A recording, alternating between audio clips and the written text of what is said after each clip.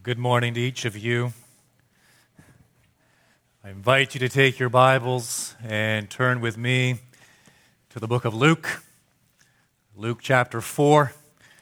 And as you are turning there, just one very brief announcement. Whenever we offer a foundations course, there are always stragglers that bring up the rear. And that is the case the last time. And so it is my privilege to introduce to the body here, Grace Community Church, a couple of new members, Kenneth and Rebecca Turner. And I saw them earlier. I know they're here, so they can stand up. There they are. Wonderful. I told you it would be painless. Kenneth and Rebecca serve out at Happy Hill.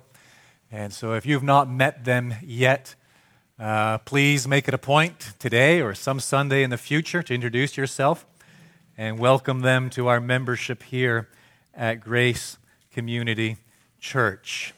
Have you found Luke chapter 4? If you are a regular, as opposed to non-regular, if you are a regular, you've heard those words before, haven't you? Let's turn to Luke chapter 4. I think this is my 6th or 7th sermon out of this text, and I promise you right now that this is my last. Luke chapter 4. We are, next week, being the first Sunday of the month, we're going to go to the book of Psalms, which is our practice, our habit, our tradition. And then in June, we'll come back to Luke, but not Luke 4. After today, we will have the message of Luke 4, I pray, firmly in our minds. And we're going to return to Luke for 3 Sundays to consider our response to all that we have seen in Luke chapter 4. The response, I can sum it up for you now in 3 words: faith, repentance, and self-denial. And so some of you younger ones, some of you not so younger ones, if you want a very profitable, I trust it will be profitable, rewarding study over the next couple of months, here's what I encourage you to do. Read 2 chapters each day from the book of Luke. And so 12 days, you will have read the entire book. And look for those 3 words. The first, faith, which is the noun, or the verb, believe. And note all of the references and instances and ask yourself, what do I learn about believing from the book of Luke? Then look up the word repent, the verb, or repentance, the noun, do the same thing. And then also watch for the expression self-denial or denial of self and how that is illustrated and explained and unpacked in the book of Luke. And that will set us up wonderfully then in the month of June, Lord willing, for those 3 studies based on Luke's gospel account. How are we to respond to all that we have considered out of Luke chapter 4? Faith, repentance, and self-denial. But for today, one more look at the 4th chapter of Luke, and I invite you to follow along as I read, beginning in the 14th verse, and again, I will go as far as verse 30. This has been our text now for 6 or 7 sermons, and today we wrap it up. Verse 14, and Jesus returned in the power of the Spirit to Galilee, and a report about him went out through all the surrounding country. And he taught in their synagogues, being glorified by all. And he came to Nazareth, where he had been brought up, and as was his custom, he went to the synagogue on the Sabbath day. And he stood up to read, and the scroll of the prophet Isaiah was given to him.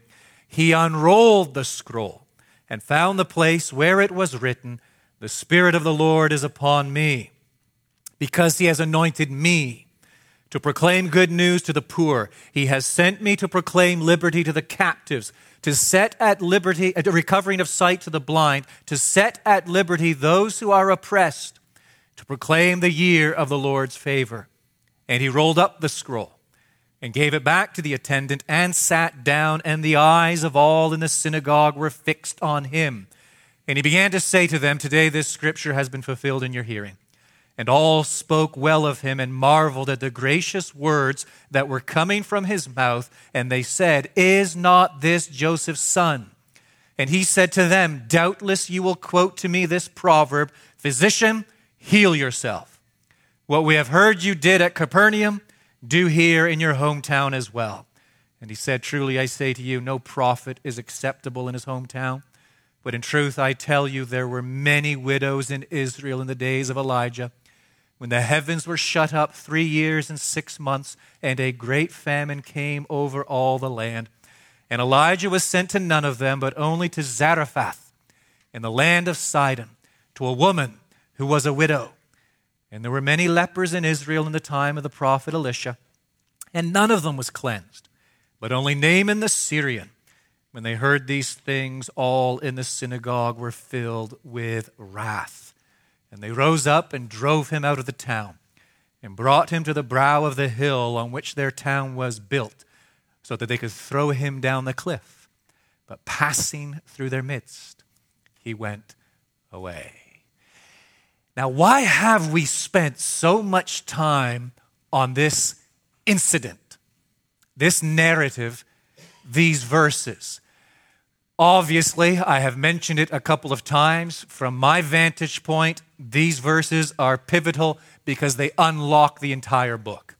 That basically, through the remainder of the book, all Luke is doing is unpacking, explaining in greater detail those verses that the Lord Jesus cites from the book of Isaiah. You have them there, verses 18 through 19. So that's one reason why we're spending so much time here. It's so important we get this text to understand the book as a whole. Another reason is this, and it's slightly polemical. We're spending a lot of time on these verses and this passage because we want to make sure we understand who Jesus is. Who is he? So much confusion today. And sadly, increasingly so, when we interact with people, professing believers even, when we interact with people, we have to begin by deconstructing all of the false notions concerning the person and work of Jesus Christ. Was he a philosopher? Was he a healer, teacher, humanist, reformer, prophet, visionary, philanthropist? Who was he?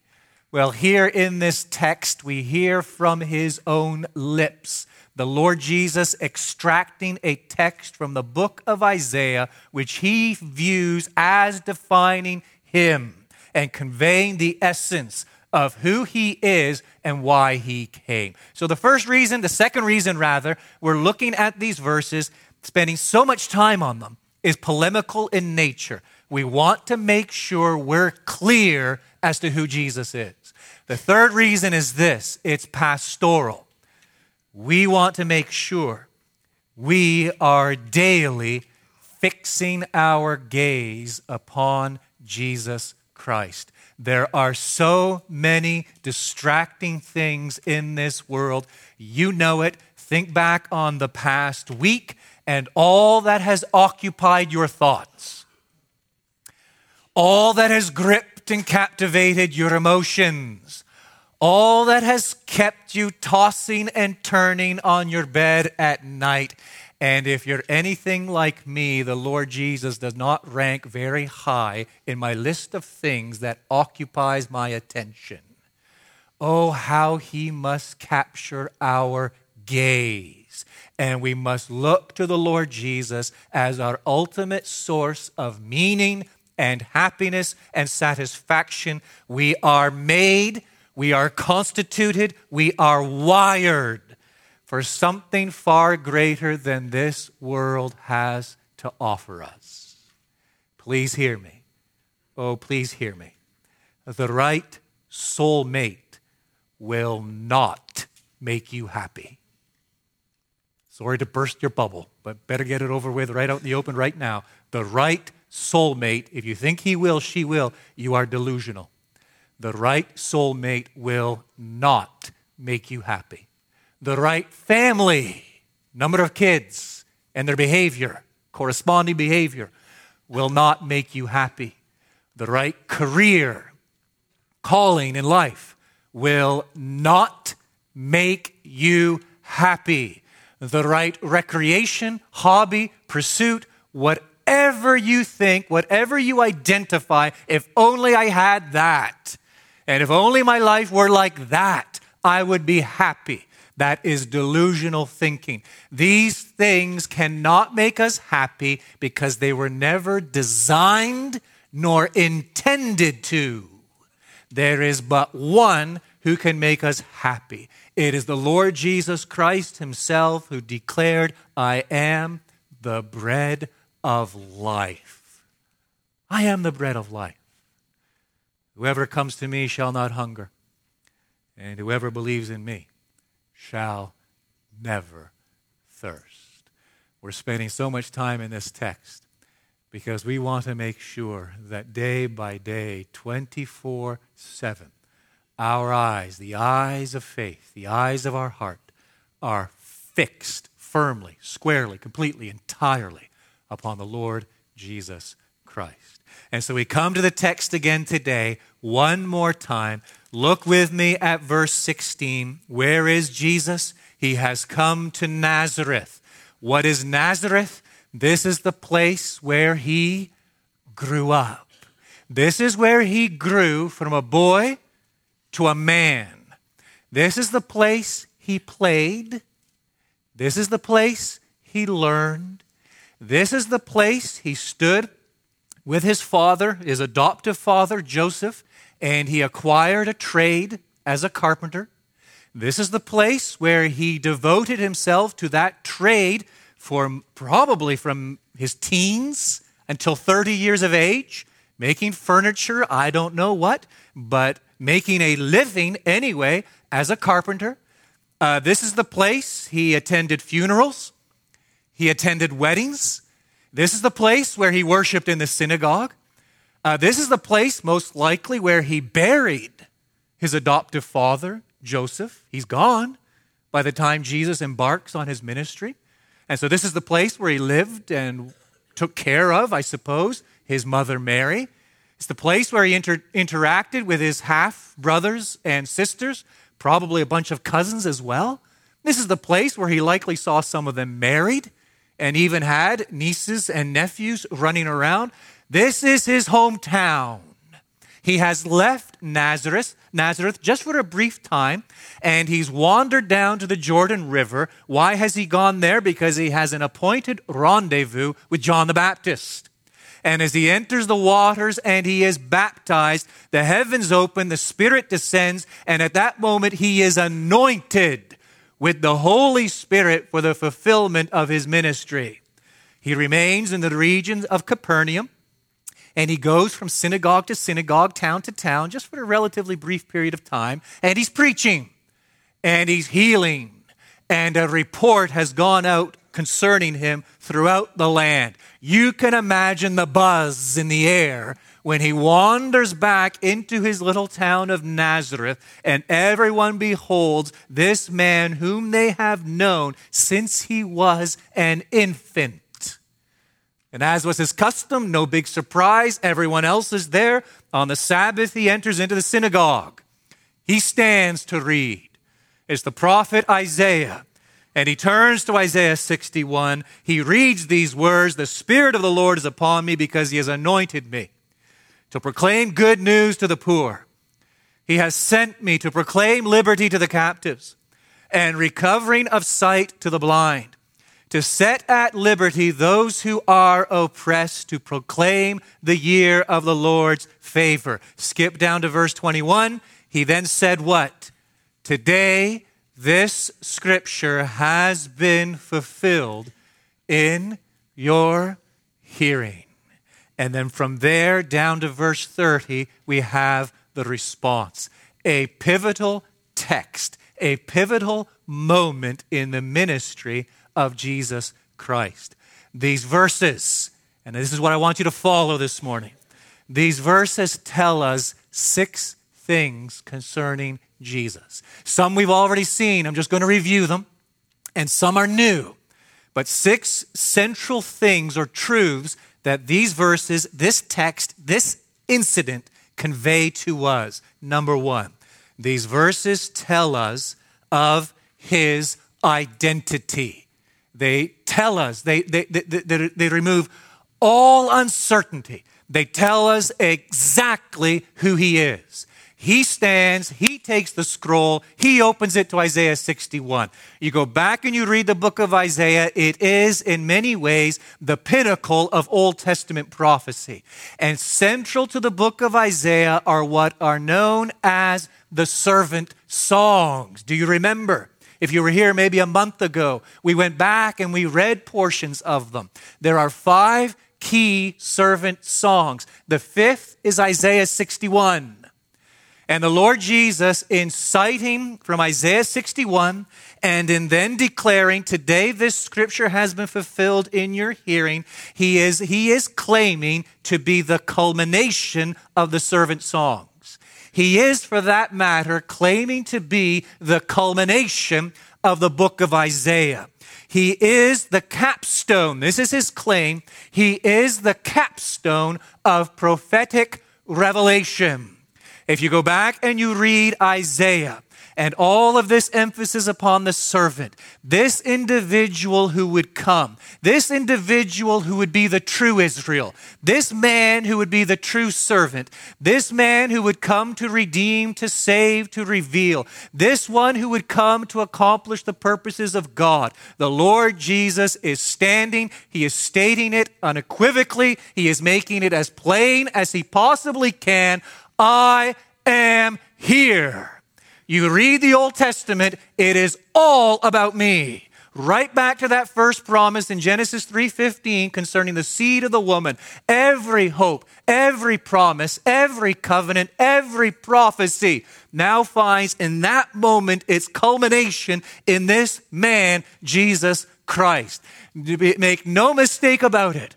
As to Christ's own self-identity and understanding of who he was, the incarnate Son of God, the promised Messiah, the Christ himself, the promised Redeemer, Deliverer, the seed of David, the seed of Abraham, the seed of the woman, he has come. That is his claim. It is clear as the noonday's sun, as to how he is identifying himself and who he is claiming to be. These verses tell us of his identity. Secondly, these verses tell us of his calling. He came. We know it. We celebrate it. We rejoice in it. He came to destroy, overthrow, undo the works of the devil. He came. We sing of it. We praise God for it. He came to redeem his people, to give his life as a ransom for many. He did not come to be served, but to serve and give his life as a ransom for many. And we say amen to that. But the central point in the text is what? Verse 18. The Spirit of the Lord is upon me because he has anointed me to preach. He has come as a preacher. He has come to reveal. He has come to proclaim all that he has heard and received from his Father. This is the eternal Word of God made incarnate, now revealing and proclaiming the Word of God to us. This is his calling. Notice thirdly that these verses tell us of his audience. To whom does he preach? Or for whom, rather, has he come? He identifies them using 3 key words in verse 18. The first is what? They're poor. The second is what? They're captives. The third is what?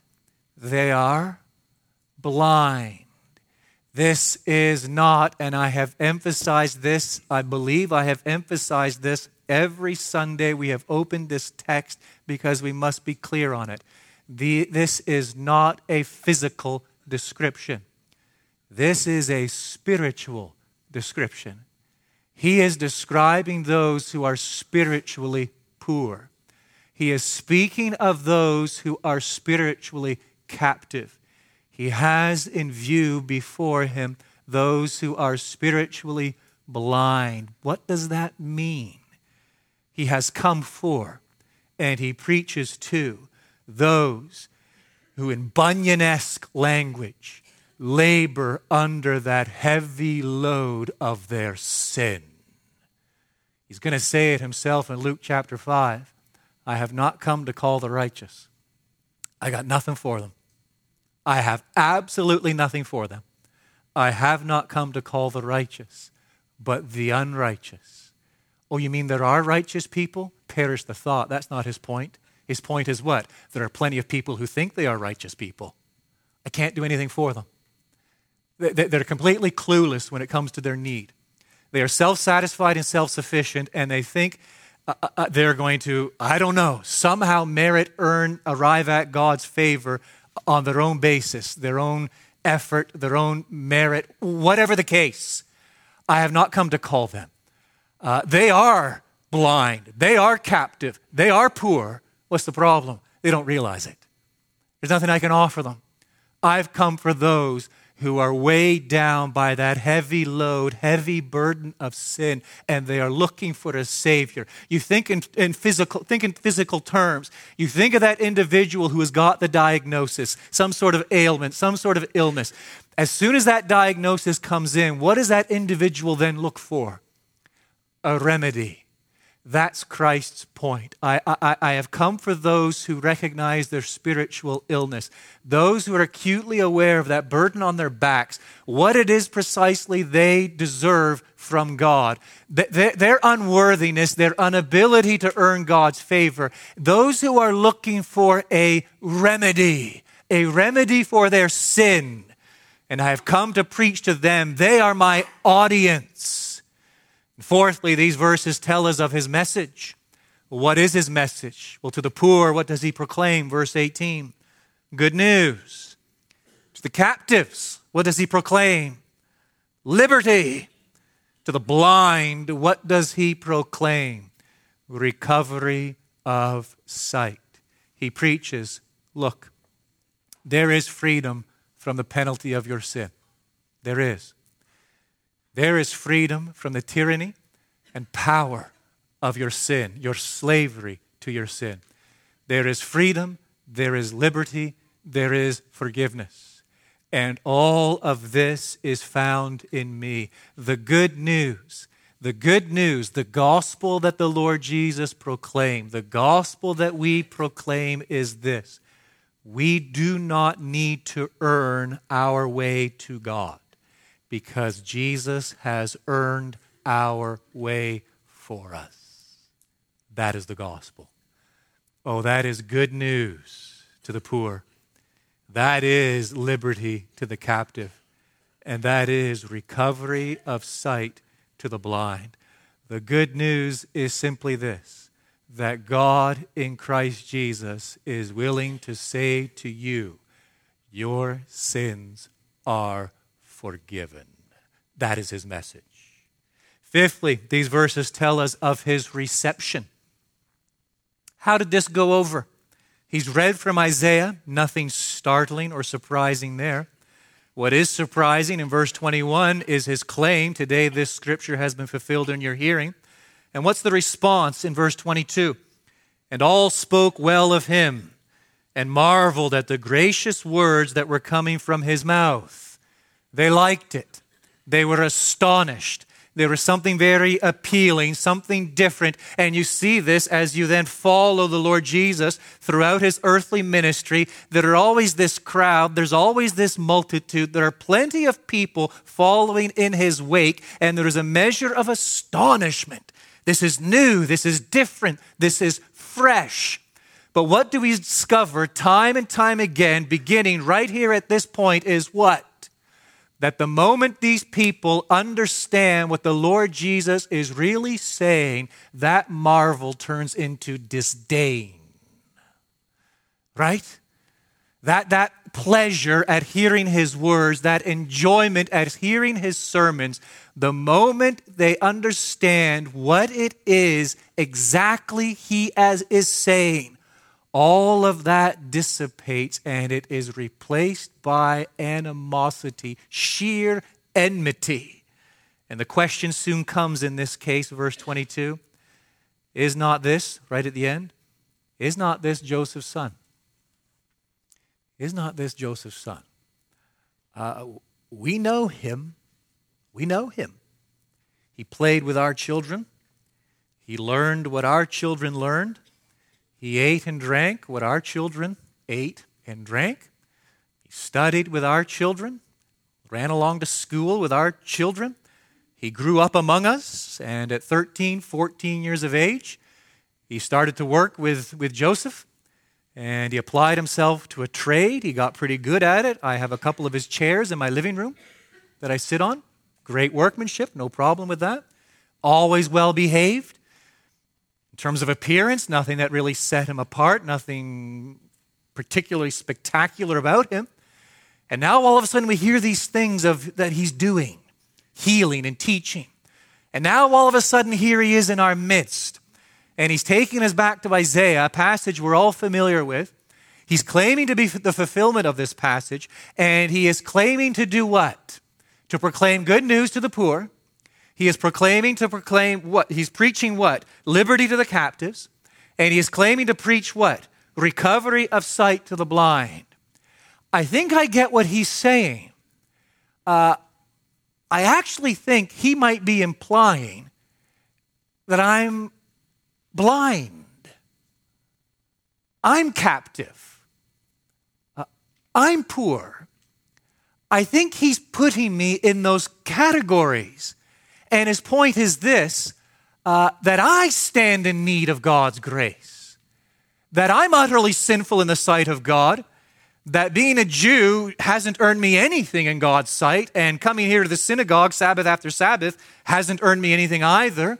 Participating in the sacrifices and doing my best to obey the law, none of that has earned me anything in the sight of God.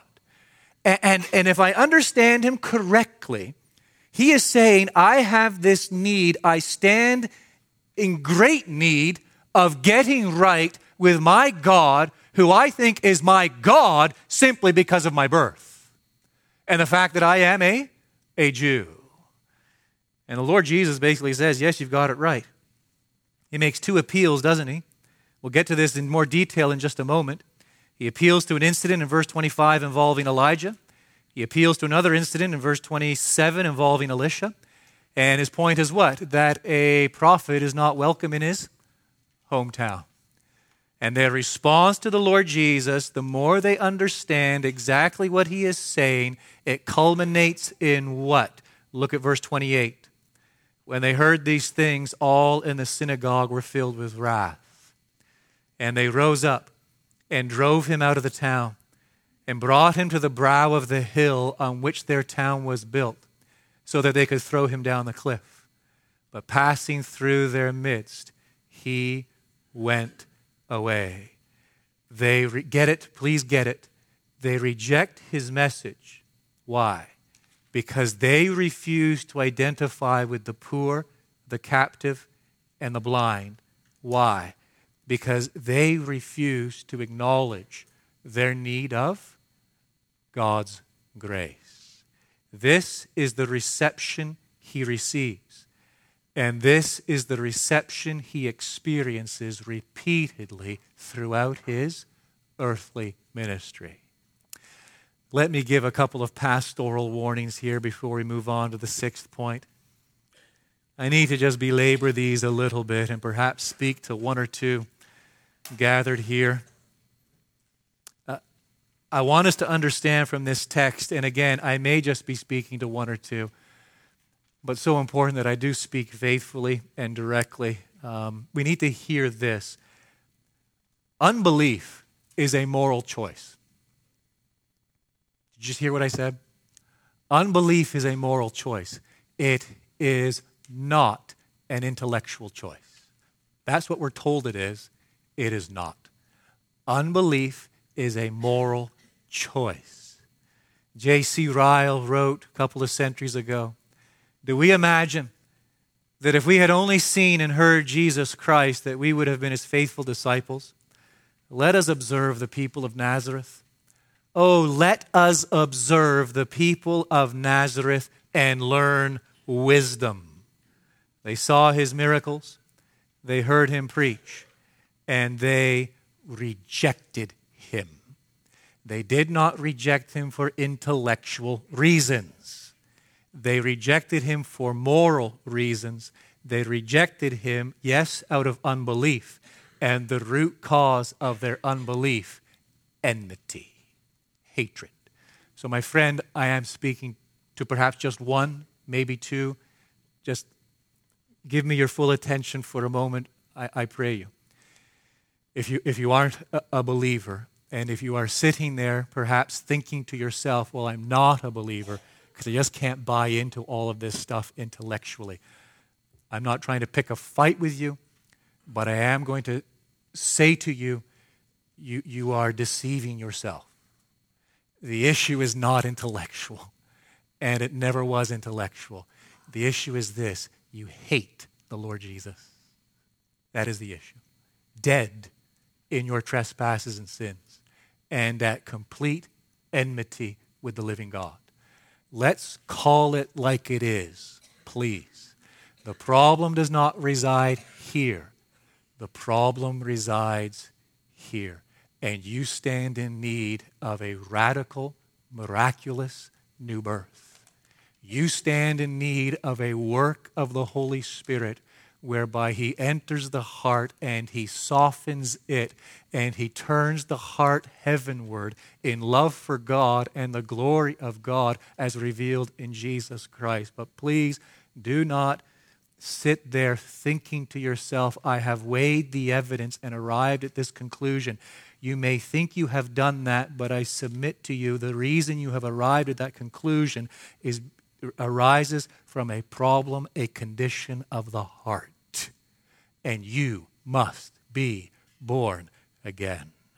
Let me give another pastoral warning that arises from this text. It is simply this. I'm speaking to our younger ones especially. And again, maybe some of our older ones. We want to be inclusive, but definitely some of our younger ones.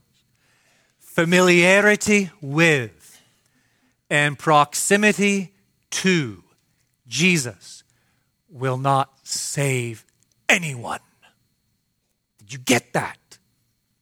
Familiarity with and proximity to Jesus will not save anyone. Let me state it in different terms. It is possible to be familiar with Jesus without knowing Jesus. In even different terms, it is possible to know the stories, the scriptures, the doctrines, without knowing Jesus.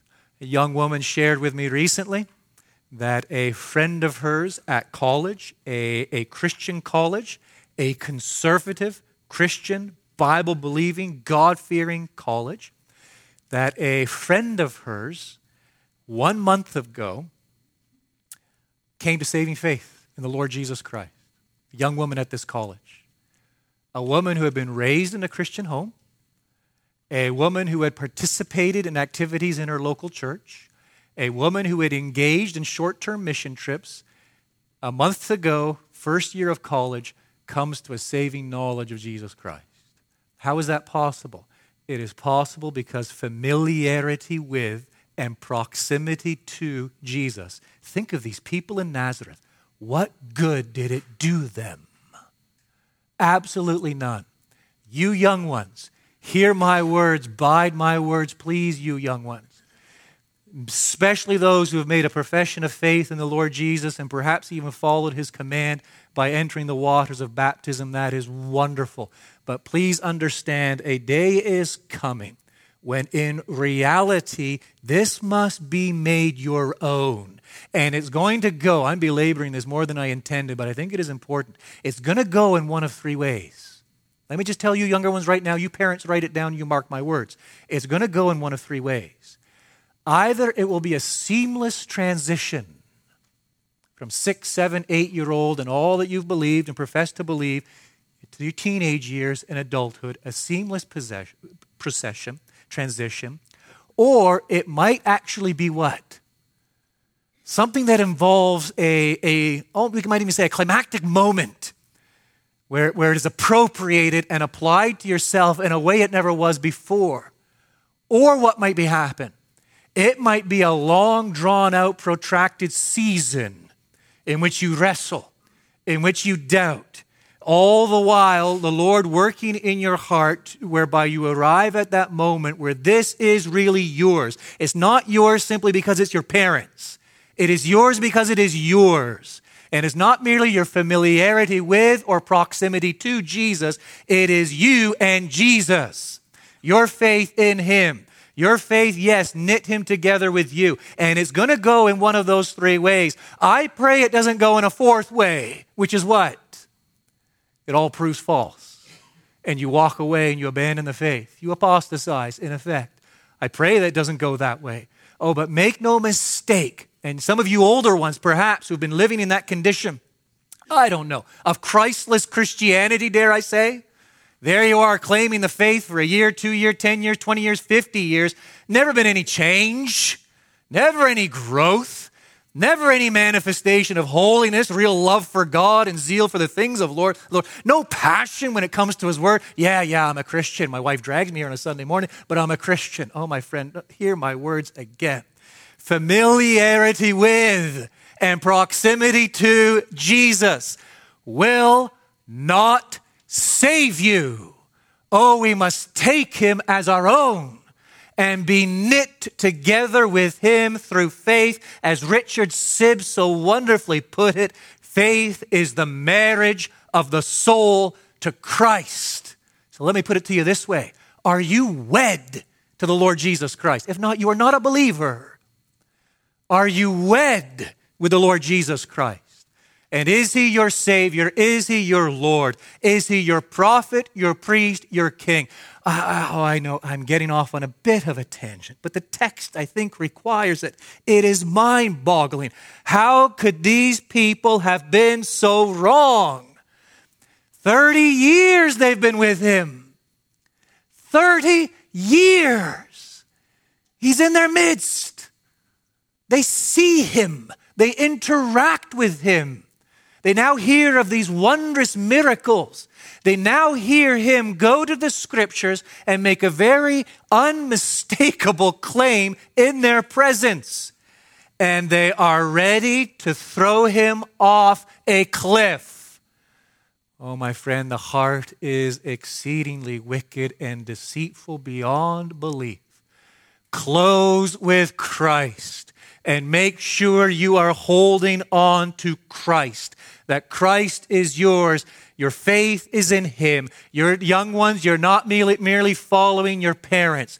You teenagers, young adults, that you're not merely just following a tradition in which you were raised and you kind of like it. You older ones, well, it's the way my papa raised me, and here I am. I kind of like the church. I kind of like the music. I kind of like the community. No, my friend, do you believe in the Lord Jesus Christ? And are you one with him through faith, wed together with him? Oh, these verses tell us of his reception. And I pray the Spirit of God will give us wisdom in these things. I need to move on now. Number 6, thankfully the last one. These verses tell us of the full scope of Christ's redemptive mission. They tell us of the full scope of Christ's redemptive mission. He appeals. I mentioned it earlier. You noted it undoubtedly as we read. He appeals to 2 historical events. The first, in verse 25, involves Elijah and what was going on, a great famine in the land of Israel. And Elijah, a little hungry. Someone needed to take care of the Lord's prophet, Elijah. And there were plenty of widows in the land of Israel. And where did God send Elijah? To a Gentile. Oh, you can just see them going red in the face as he tells that story. I mean, they must just have gone ballistic that he would say such a thing. He doesn't stop there. Second incident, Elisha, a few years later. Plenty of lepers in the land of Israel. Leprosy, a rampant problem. Plenty of beggars, plenty of poverty, plenty of problems, plenty of Israelites. The only leper who was healed was whom? Naaman. A what? A Gentile. What is he saying? Guess what, my friends? I have come for the poor, I have come for the captive, and I have come for the blind. and I couldn't care less if they're a Jew or a Gentile, because I've come for the nations. And they hate him for it. And they usher him off to that cliff's edge, and they are ready to heave him. This man, they've known him for 30 years. They are ready to heave him over the cliff's edge.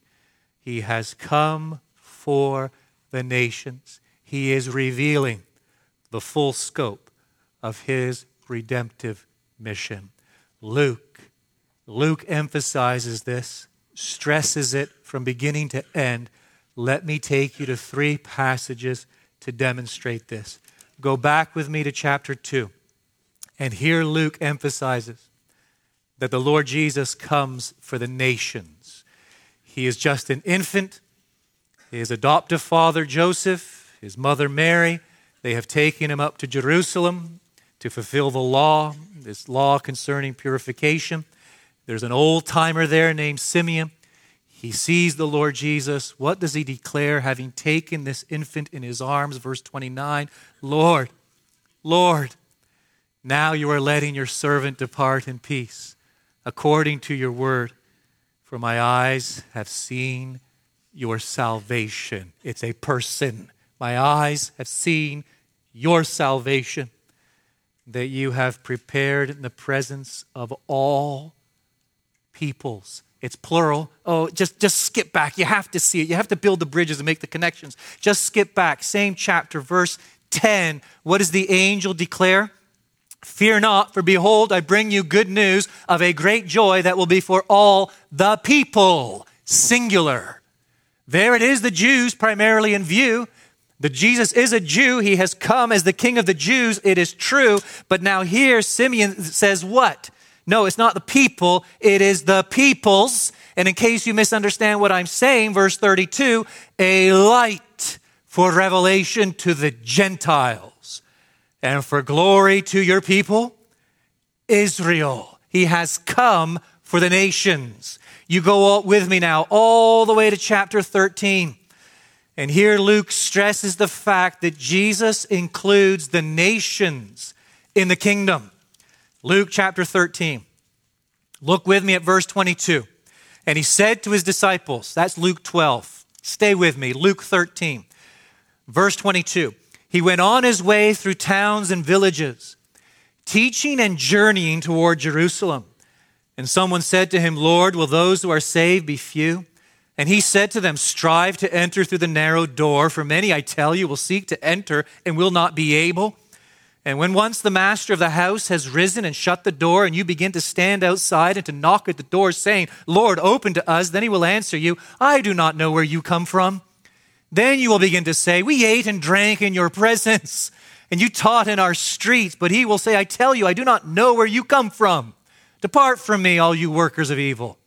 In that place there will be weeping and gnashing of teeth when you see Abraham and Isaac and Jacob and all the prophets in the kingdom of God, but you yourselves cast out, and people will come from east and west, from north and south, and recline at table in the kingdom of God.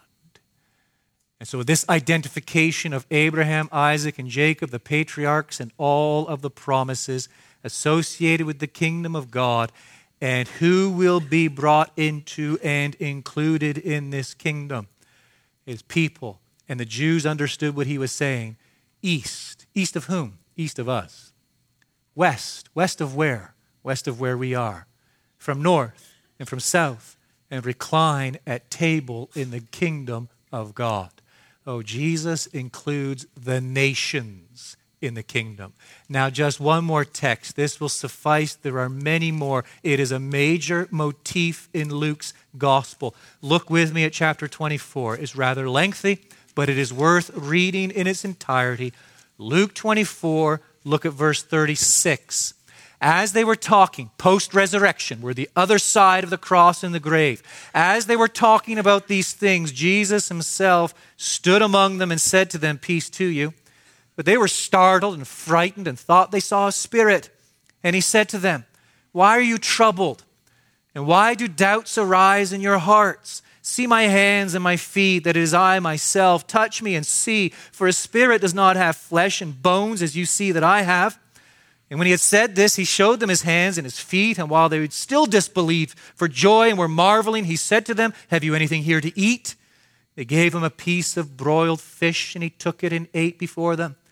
Then he said to them, these are my words that I spoke to you while I was still with you, that everything written about me in the law of Moses and the prophets and the Psalms must be fulfilled. Then he opened their minds to understand the Scriptures. And he said to them, thus it is written, that the Christ should suffer and on the third day rise from the dead, and that repentance and forgiveness of sins should be proclaimed in his name to all nations, beginning from Jerusalem.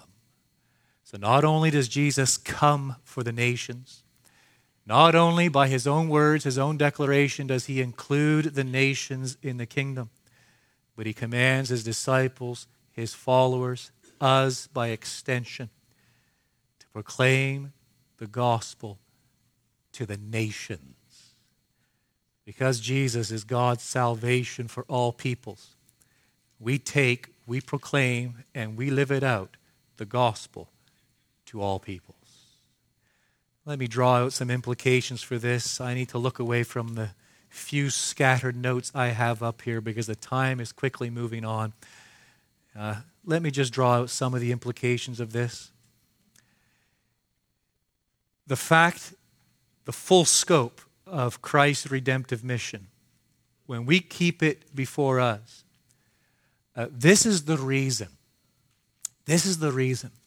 our missions budget here at GCC continues to grow. And it should always be growing. Woe on us if it does not grow. This is the reason next month we're sending teams to Guatemala and China. You want to know why are we doing that? This is why we're doing that. This is the reason we're organizing a soccer camp next month. This is the reason we offer medical clinics here a couple times a month. This is the reason we fast and pray for the missionaries on that monthly insert in our worship guide. This is the reason we're praying. I don't know if we're all praying. I know I'm praying that the Lord will call someone from among us, our midst, and send them off to the nations. This is the reason we're thrilled, or we should be thrilled, to see the nations coming to this country. This is the reason we think strategically about how to reach those in our community who are from other places. This is the reason we reject ethnocentric thinking. If you're not familiar with ethnocentric, this is the reason we reject tribalism and any spirit of tribalism. This is the reason we think of kingdom building before country building. This is the reason we're prepared to give sacrificially to the publication of Bibles, the translation of books, the support of pastors, and a myriad of other ministries. This is the reason, last point, our mission statement at GCC is what? To delight ourselves in God's glory. And do what? Declare that glory to the nations. Because this text, these verses tell us in no uncertain terms the full scope of Christ's redemptive mission. He is here for the nations. He is here for all peoples. Because Jesus, as Simeon declared it so long ago, is God's salvation for all peoples. Laying the nations aside for a moment, that truth that Jesus is God's salvation for all peoples, it implies that Jesus is God's salvation for me, and he is God's salvation for you. And as the Lord Jesus commanded, way back there in Luke 24, all those centuries ago, he sends his people to proclaim what? Repentance and forgiveness of sins for all who believe in Christ Jesus. Oh, wonder of all wonders. This text, this little hymn was on my mind a lot this past week. I don't know why. A wonder of all wonders, that through thy death for me, my open sins, my secret sins can all forgiven be. Oh, make me understand it. Help me to take it in, what it meant to thee, the Holy One, to bear away my sin. God's salvation for all peoples. Our Heavenly Father, we pray that Christ might be exalted in our midst this morning, this day, not just in our midst, but in our hearts. That truly our contemplation of Him might be sweet. Our study of Him might enlarge our faith, hope, and love. That all the truths we've considered this day concerning Him might warm our hearts and draw forth worship and praise and adoration. For the unbelievers before you and in our midst, we intercede. We pray this day that you might indeed convince them of their poverty, of their captivity, and of their blindness. And you might give them eyes to see your glory in the face of Christ, and that there is indeed forgiveness of sins, peace with you, and the hope of eternal life for all who come to you in and through Jesus Christ. This we ask in His precious name. Amen.